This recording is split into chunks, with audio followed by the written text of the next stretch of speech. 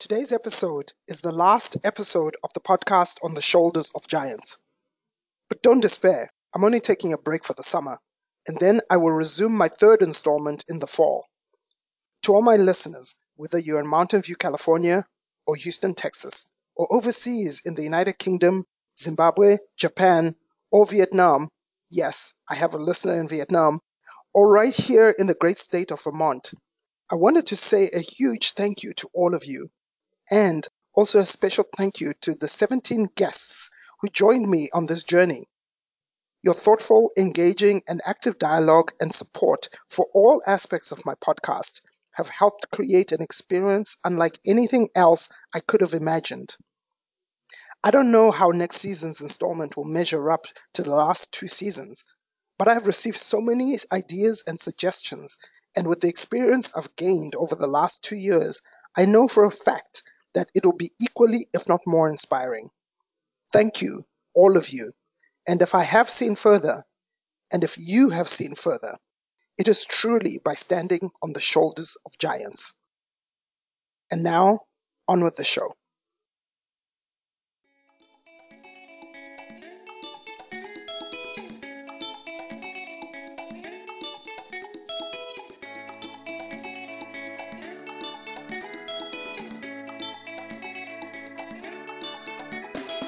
I'm Tinotenda Charles Rutanira, and this is the podcast on the shoulders of giants, where we get to chat with incredibly inspiring people who have broken the status quo or faced down adversity or taken the road less traveled and positively impacted the lives of other people. We get to hear their stories and gain knowledge and insights into how their professional and personal lives mix every day to create lessons and insights for others to follow. Because the only way to really grow is by building on previous discoveries, and only then can we truly see further by standing on the shoulders of giants.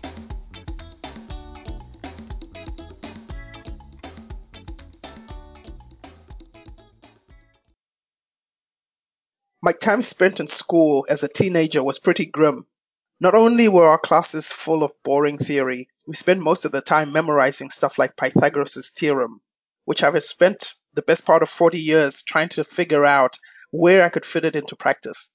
Outside of a smattering of technical drawing and some home economics classes, all of which were electives, our education system was hardly practical.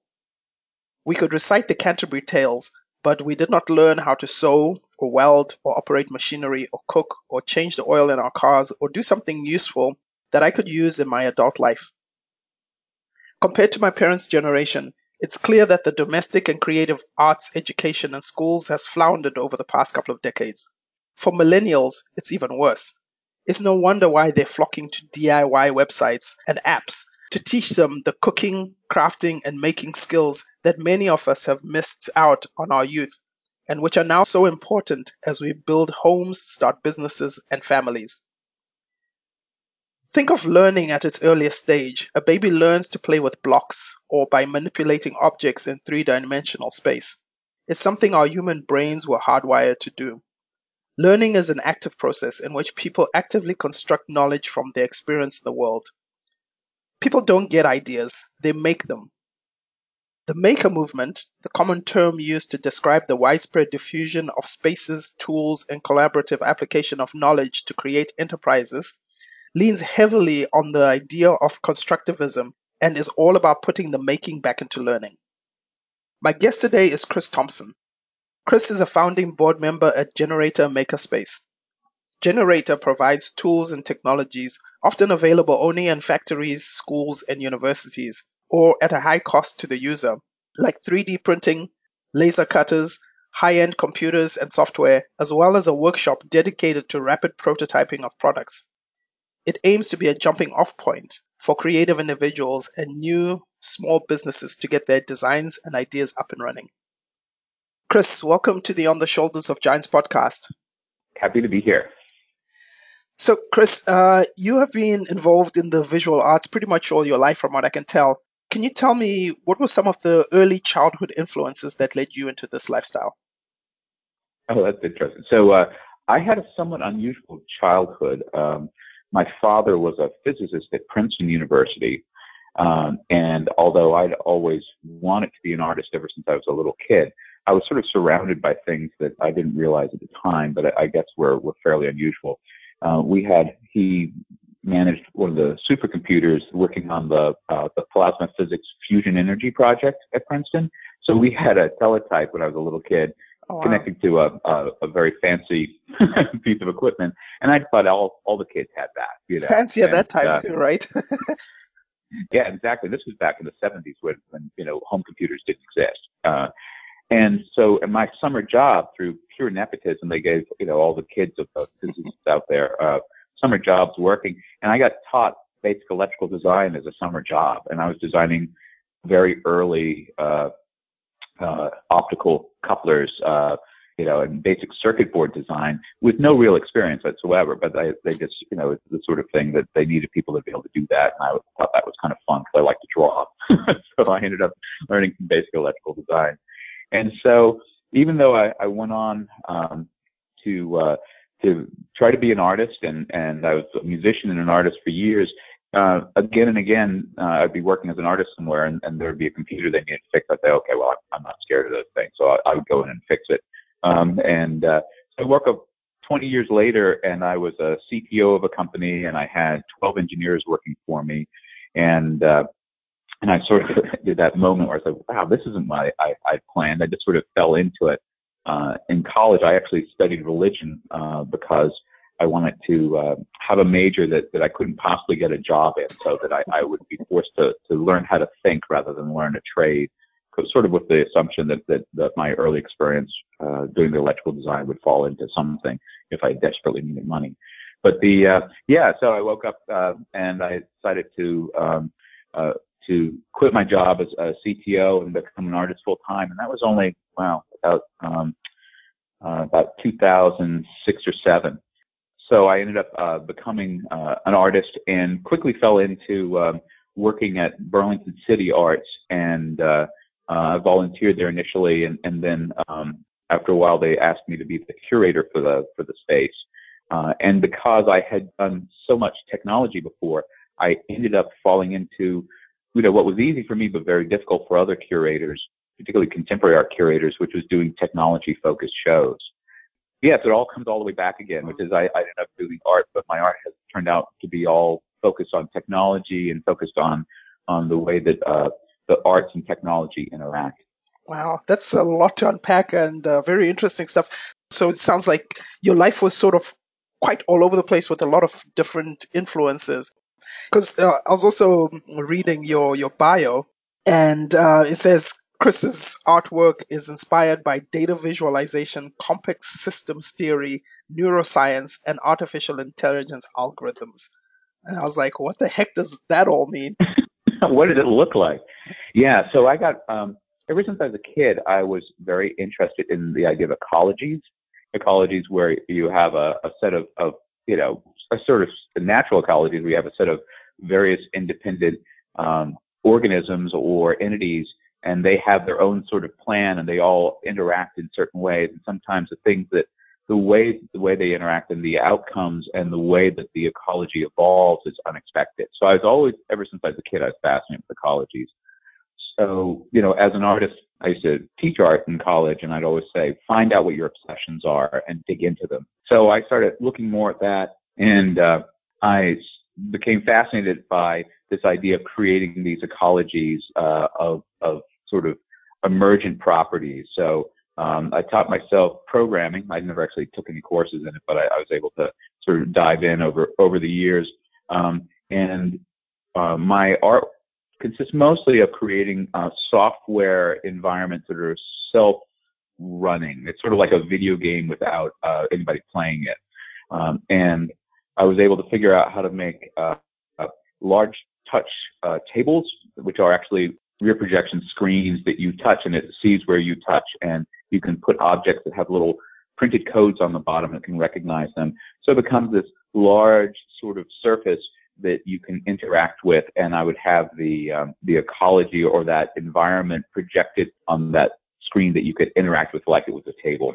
And so I had a one of the last shows I did before I was sort of really sucked into doing the makerspace and not able to work on my art very much anymore was an environment where there were thousands of flies, and the flies sort of built little um, they built an ecology, and they interacted, and they lived, and they died, and they grew, and different ones had different sort of purposes, and they all sort of simultaneously grotesque and kind of fascinating, and people could interact with them. They could move them around, change the parameters by changing some objects that sat on the table, and they could squash flies and do all sorts of things that they wanted Wow, sounds interesting to say the least. to.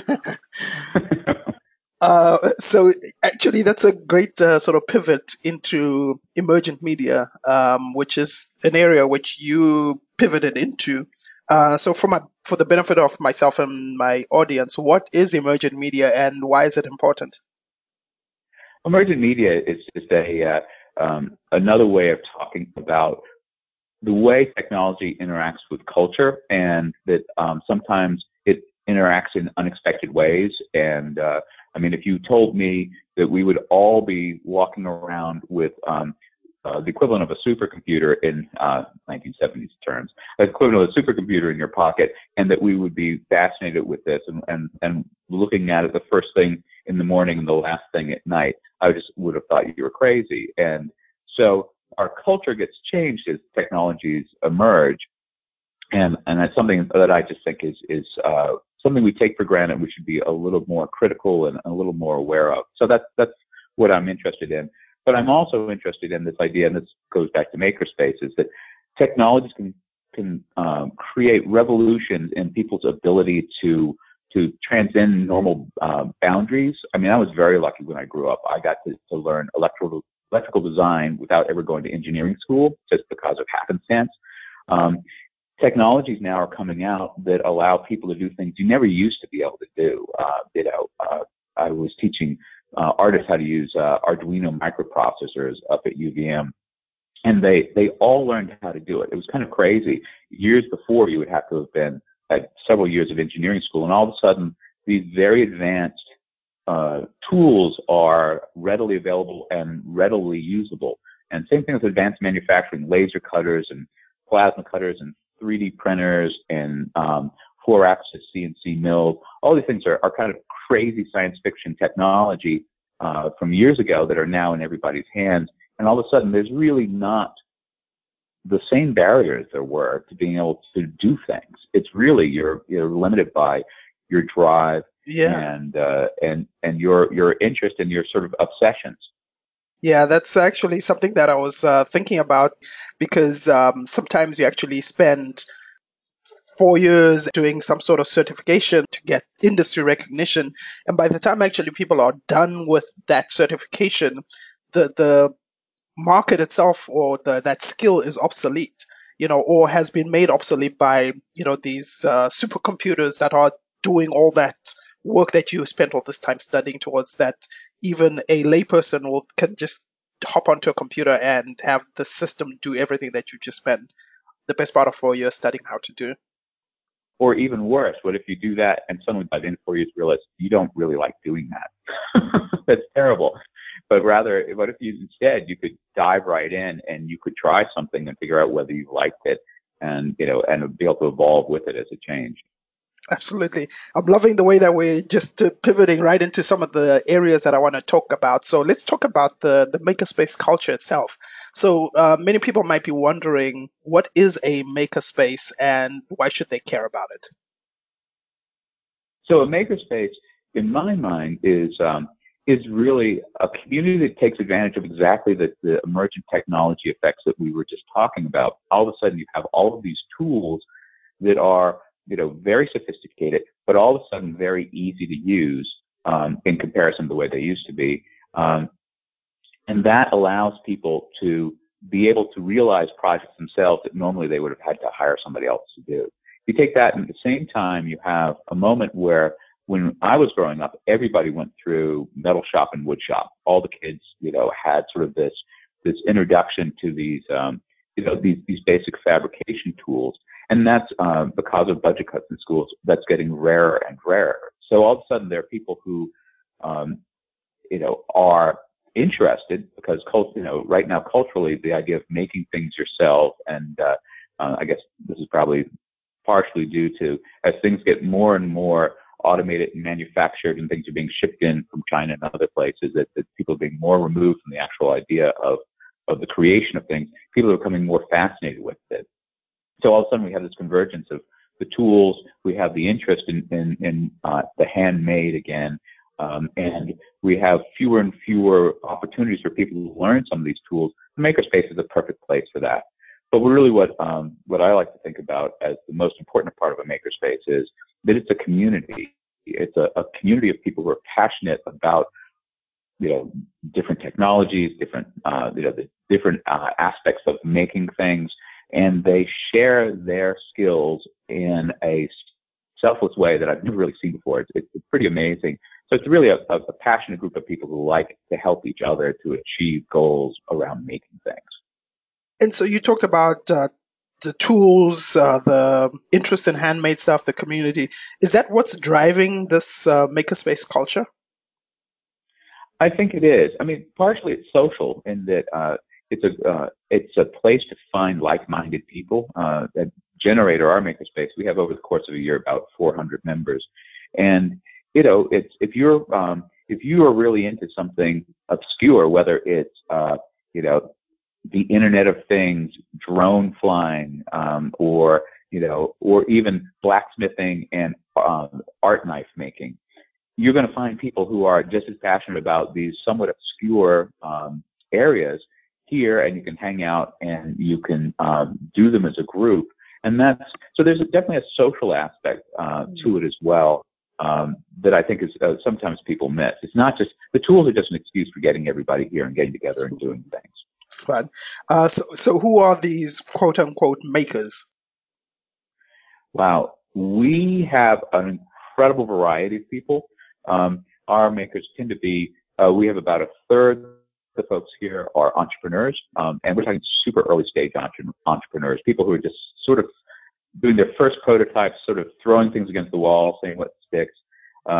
We have about a third are artists. We are kind of an unusual makerspace in that since my background and the background of a lot of the board members is coming from the art and technology community, we have a lot of artists here. And the artists are people who are interested in using advanced fabrication tools and technology in their art, or sometimes just sort of classic hand tools that it's expensive to put together a metal shop, for example. And then about a third of our other members are educators. We have lots of folks. There's a strong movement in the school systems to teach science, technology, engineering, and math through hands-on projects because it's proven without a doubt that the best educational environment is one of self-guided, hands-on actual projects. And so we have a lot of teachers who are here who are either teachers who are still teaching or teachers who are starting their own businesses that are helping other teachers learn how to do science, technology, engineering, and math through hands-on projects. And so that's sort of the broad range. There are people who are also just into fun stuff. They're into coming in and they're passionate about tinkering in some sort of area, or interested in just exploring some sort of place where you need a specialized set of tools or skills to do it. At any one time, the age range is very broad here. We have about 100 of our members at any one time are usually college students. We have very close relationships with Champlain and Champlain College and the University of Vermont. And then otherwise, the age range is all the way from 18 to 80s. So I like the word tinkerer. It sounds like if you are a tinkerer, you'll probably enjoy being in the space. Oh yes, I mean it's there's always this tradition of people who'd be out in their garage, doing some sort of hands-on project or invention, sort of tinkering away at something. And here you get to do that with $500,000 worth of equipment and a community of other people who are just as obsessed with the same strange little areas that you're obsessed with, and that's a pretty wonderful position to be in. Right. So let's talk specifically about Generator Makerspace. So how did you get involved in the Makerspace, and how was it founded? So Generator was founded when I was at Burlington City Arts and I was curating. I started doing lots of shows, as I mentioned before, around art and technology. And the board members and I were surprised by the fact that they were very, very popular. I just thought they were, you know, the technology is sort of the waters in which we all swim these days. So I emphasized what I thought was important culturally. So I was very surprised that these shows were usually packed, and people were fascinated by them. So a few of the board members and I got together and we proposed making an art and technology space. And this was before the maker movement had really sort of taken off on the East Coast. So this was really originally what I was noting was that a lot of artists were interested in working in technology as a medium, but they didn't have the skill sets. And so the idea is to create a space that would actually teach artists what they needed to learn in order to be able to do technology-driven art. So it was meant to be just a sort of a small little space that we'd have some shows. And I set out with Michael Metz, who's one of our board members, and Dan Harvey, who was at the time the board president over BCA. And we got together a group of board members who are also really interested, folks from Champlain College, from UVM, people in the industry, just incredibly strong and passionate board, and started working on this. And finally, in 2014, I believe it was, we opened the doors for the first time at a sort of a pop-up space down in the basement of Memorial Auditorium in Burlington, right down in the middle of downtown. And 1,000 people showed up to our opening pop-up. And we thought, Wow. we realized, oh, there's something going on here. So what was supposed to be this little teeny space that was focused on art and technology really evolved into being a much larger institution with, a much larger amount of space. So now we have about 8,500 square feet and lots of different, we have about over 30 different other nonprofit community partners where we do lots of programming and lots of events. And so, yeah, it's become this very, a much more substantial thing, but it was originally focused on art and technology, and now it's become much broader. Got it. And so what types of equipment do you have in the Generator? So Generator has, we have, I guess 7 different shops right now. We have a digital prototyping shop, and that has laser cutters. Our laser cutters are by far our most popular piece of equipment. In fact, I've got in my budget to buy a second one now because there's often lines waiting for it. We have 3D printers, a number of them, from high-end engineering 3D printers down to sort of more consumer-grade ones that we lend out to the public schools. We have CNC mills. So these are mills that are driven by 3D software. If you are creating an object to print out to a 3D printer, you create it in a 3D piece of software like SolidWorks or Fusion 360. But you can send that same piece of that same file of that 3D object you created to a CNC mill, and it will cut out of a solid block material what you've designed, just like a 3D printer will sort of add on the material, sort of like a cake decorator. Then we've got a full electronics studio and lab, and that's a very active area where we've got microprocessors like Arduinos and Raspberry Pis and things like that, as well as lots of other materials and equipment for doing electronics. We have a full jewelry area and a very strong active group around that. We actually have a VR, a virtual reality and augmented reality lab, and we're actually expanding that this summer. There's a lot of interest in that, and launching a sort of mini incubator around helping VR, AR companies start. Wow. Then we have a full wood shop, and we have a full machine shop and a metal shop. And our latest thing that's taking off is blacksmithing, and knife making is really popular, sort of art knives. I like that. I love the fact that we've got the people pounding away, down in the blacksmith shop, and the people, in the AR VR lab, working on their thing. Futuristic it's wonderful. stuff. Exactly. Yeah. But that's the classic makerspace. somewhere between 3,000-year-old technology and 21st century technology, where they meet kind of a Exactly, magic because place. my brain is going to Game of Thrones in the blacksmithing world, and then going to some space show, for all the virtual reality stuff. Yeah, it's great. We just actually started. We now have the first. We're about to open the first permanent drone racing course in the U.S. No Drones, way. particularly many miniature drones, the ones that you wear a VR headset in order to control, which are absolutely wild, are very popular around here. People, you can buy the kits, or you can actually build them from scratch, and there's a strong group of users around that, and so that's going to launch next month, and we're really excited about that. The seeing them race is crazy. It's Wow, totally so fun. people are actually building from scratch these virtual reality controllers in your space. Yeah, the ones for they're building the actual little drones from scratch and then purchasing the headset controllers. Wow, that's unbelievable. So, just for the sake of my listeners who might not really get some of this, so give me some examples, say, with particularly, I've heard a lot about laser cutters as well as 3D printers. Like, what are the sort of stuff that you can do with these pieces of equipment?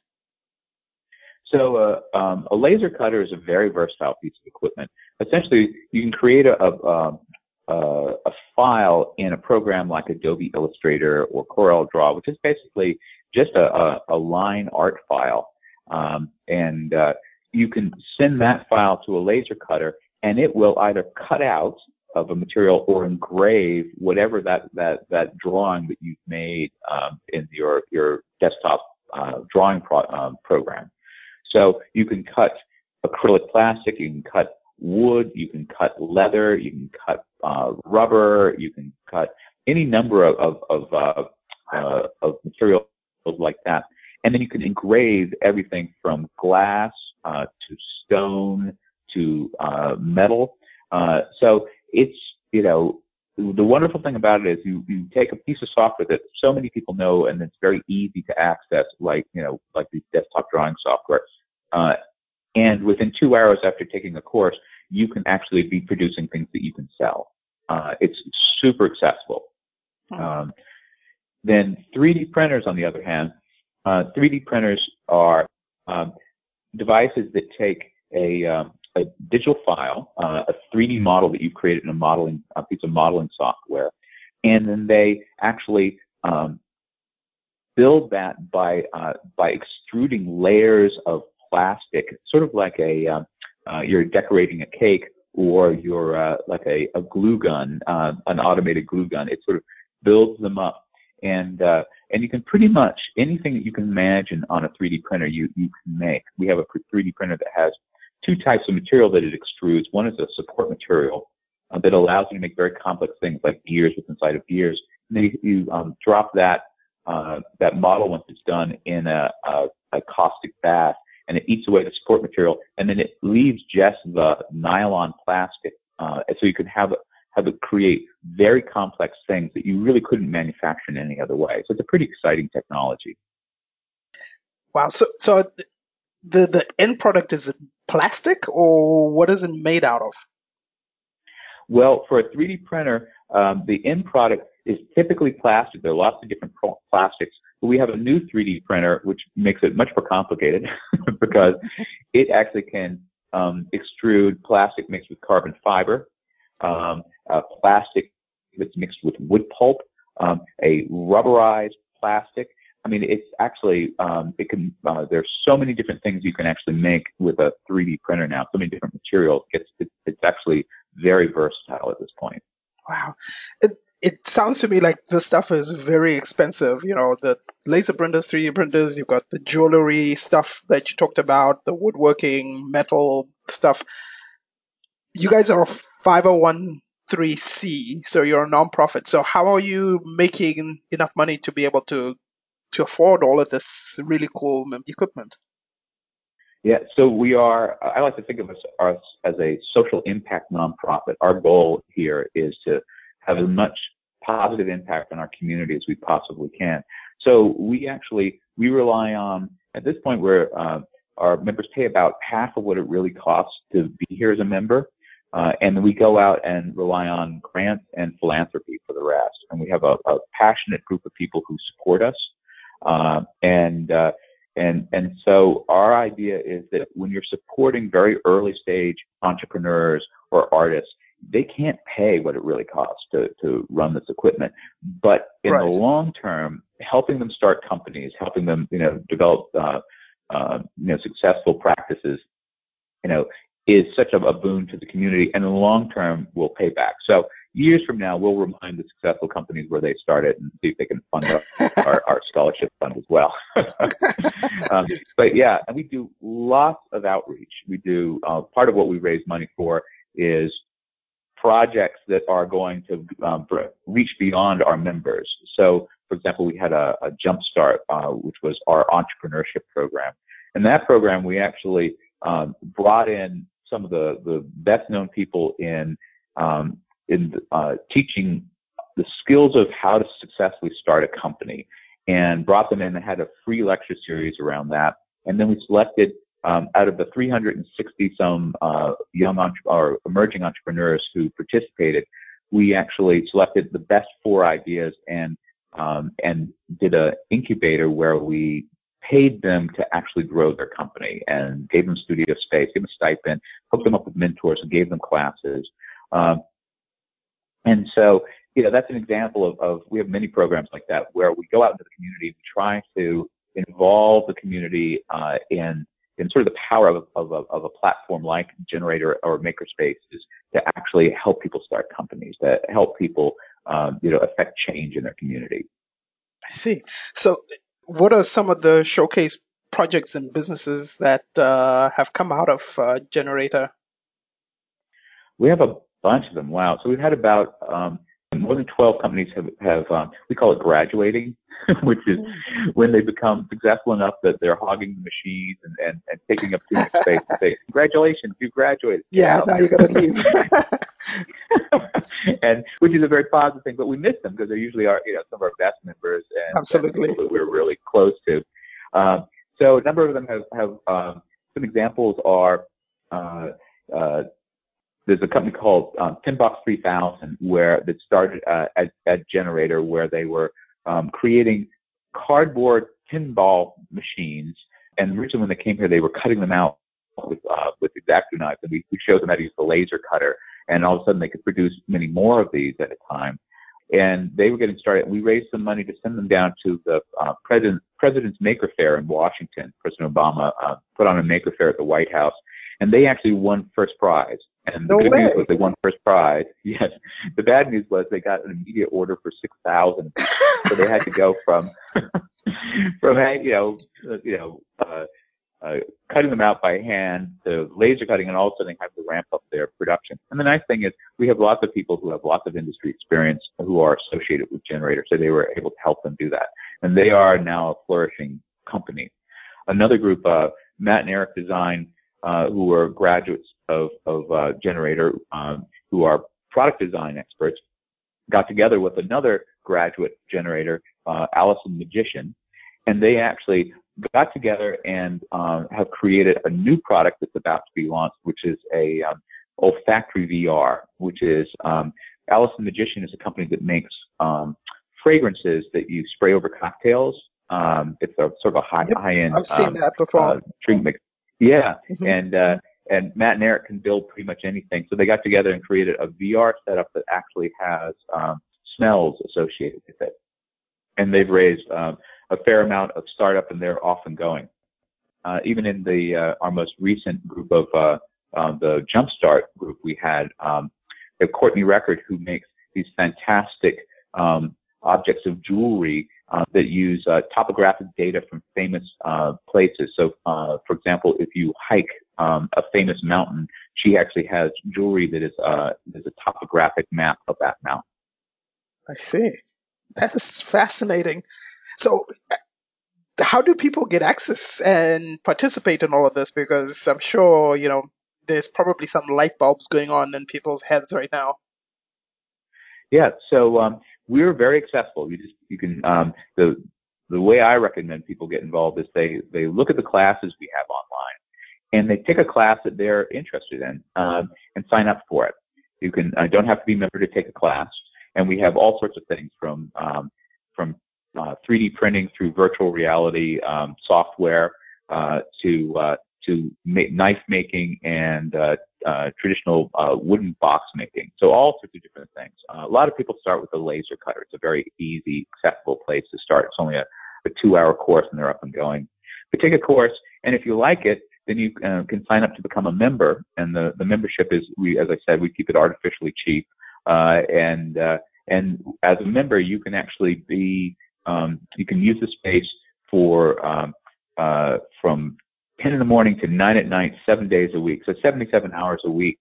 So it's a great opportunity. And we love people, if they get excited about it, the best thing on earth they could do is start a company here. And we would love to, have people hanging out all the time using the tools.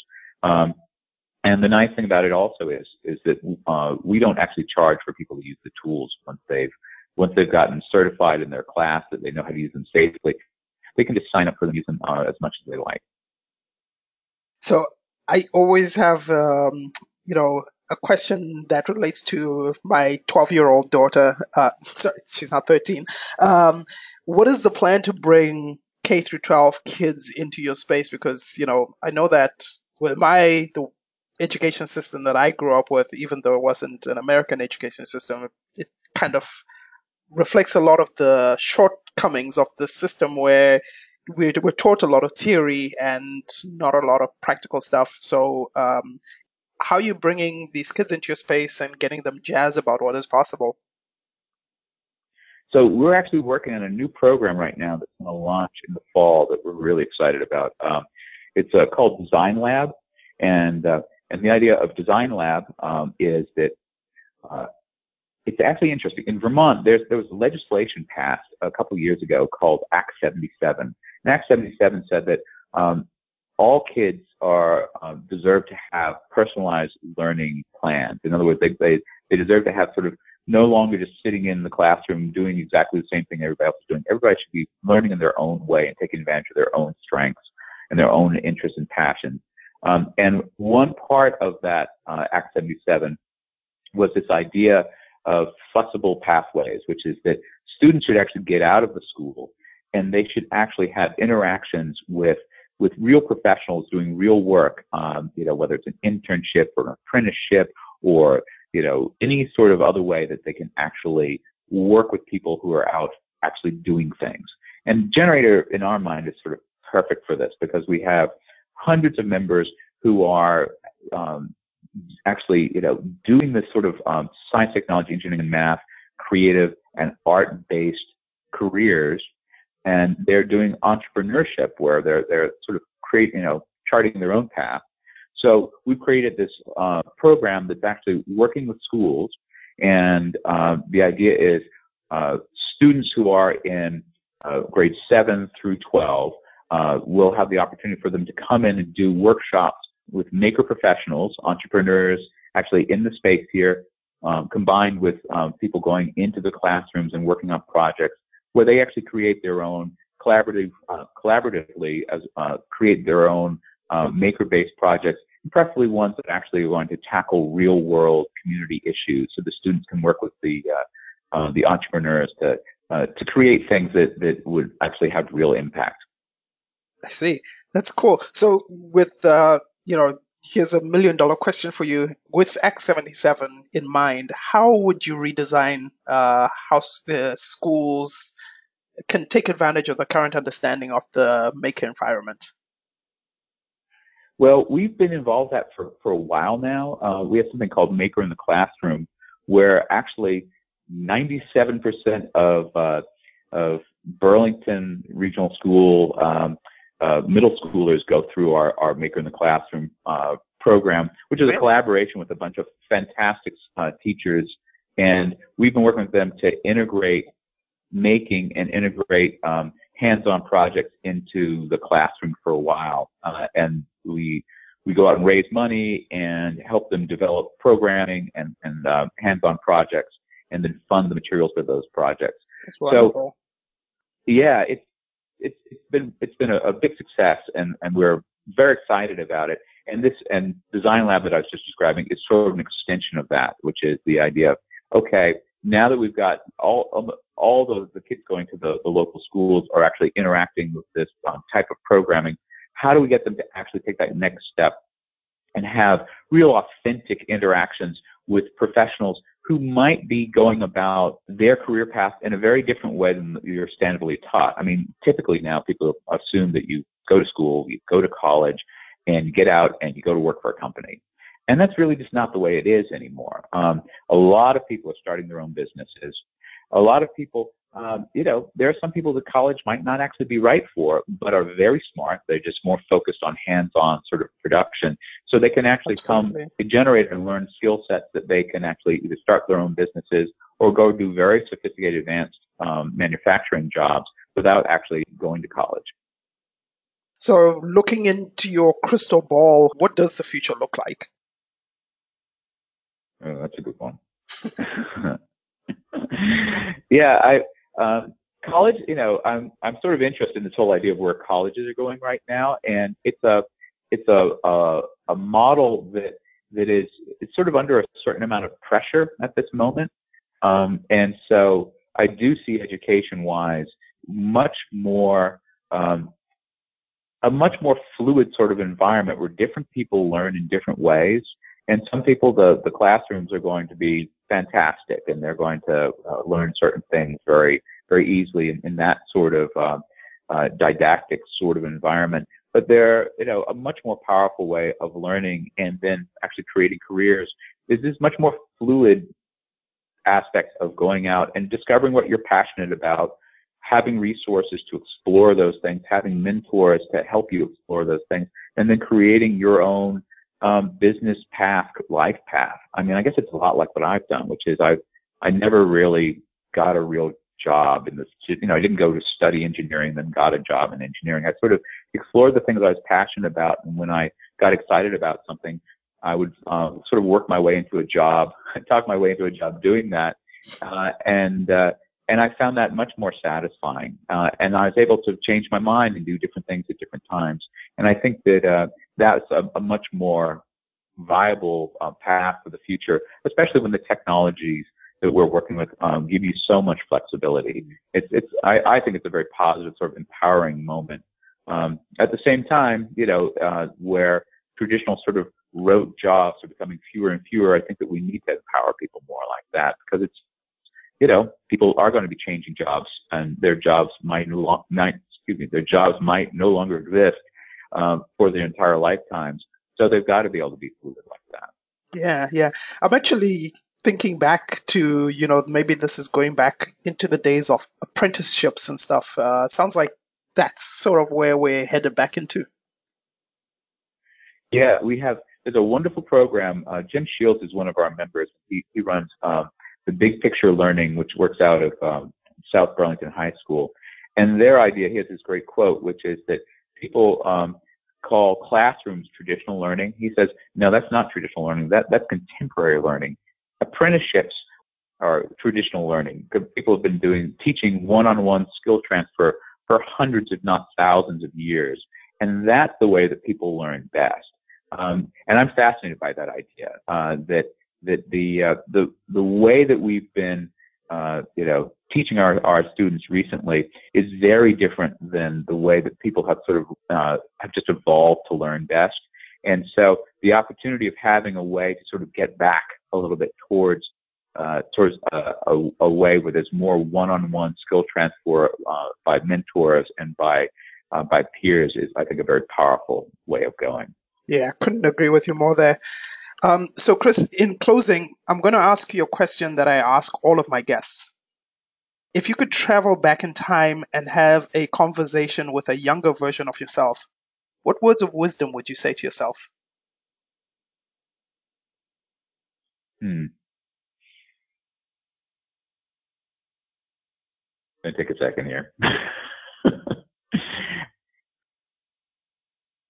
Okay, so what I would say is it's really important to follow your passions and really you want to figure out what what you are really curious about and what really drives you, and dig deeply into that. There are moments in my life where people, told me there were certain, that there were certain areas of careers that were really out of bounds, and that, were very difficult to achieve. And what I discovered was pretty much anything you set your mind to do, if you're passionate about it, and you don't have to follow the rules exactly. If everybody tells you to go in the front door, you should see if there's a back door to get in. Most of my successes in the long term were because I went about entering careers in a non-standard way, and that worked out just fine. So I'd probably say my advice would be, figure out what you're passionate about and go do it, and don't necessarily go in the front door. Find a back door to get into the careers and areas that interest you. And if you don't feel like going to 4 years of engineering school, don't. Just go in and start doing the projects and do what makes you, what you're passionate about. And it'll all work out in the long run. I love that. So, Chris, would you like to share how my audience can learn more about you and the Generator Makerspace? Yeah, absolutely. So you can go to our website. We're at generatorvt.com, and on our website, lots of information about the space. You can sign up for a tour. I give tours a couple times a week, and love to show people around. And if you're interested in a class, you can sign up online. Watch out also for all of our free outreach. We have over 200 different events over the year that are all free. You can come in and participate. And that's another great way of getting to know Generator and getting to know the community here. Fantastic. So, Chris, thank you so much for your time and for your insights. This interview has been really, really inspiring and exciting. I feel like I could talk about this kind of thing all day. I find it incredibly interesting that there's this mashing together of traditionally siloed areas like art, technology, music, film, science, and we're living in a unique time when we can have this incredible opportunity to unleash our creativity more than ever before and really connect our learning to solve real world problems, as you said earlier. And even from this tiny state of Vermont, this network of educators, artists, technologists, collaborators, and just ordinary people off the street have this opportunity to have a profound impact on the direction of the rest of the country in terms of ideas and the course of innovation. So it's really exciting stuff, Chris, and I commend you guys for what you're doing and for sharing the space, the technologies, the equipment, and everything else that goes with it with the people of Burlington and Vermont. Well, thank you. It's been a pleasure. Thank you, Chris, and with that, we will wrap up the show.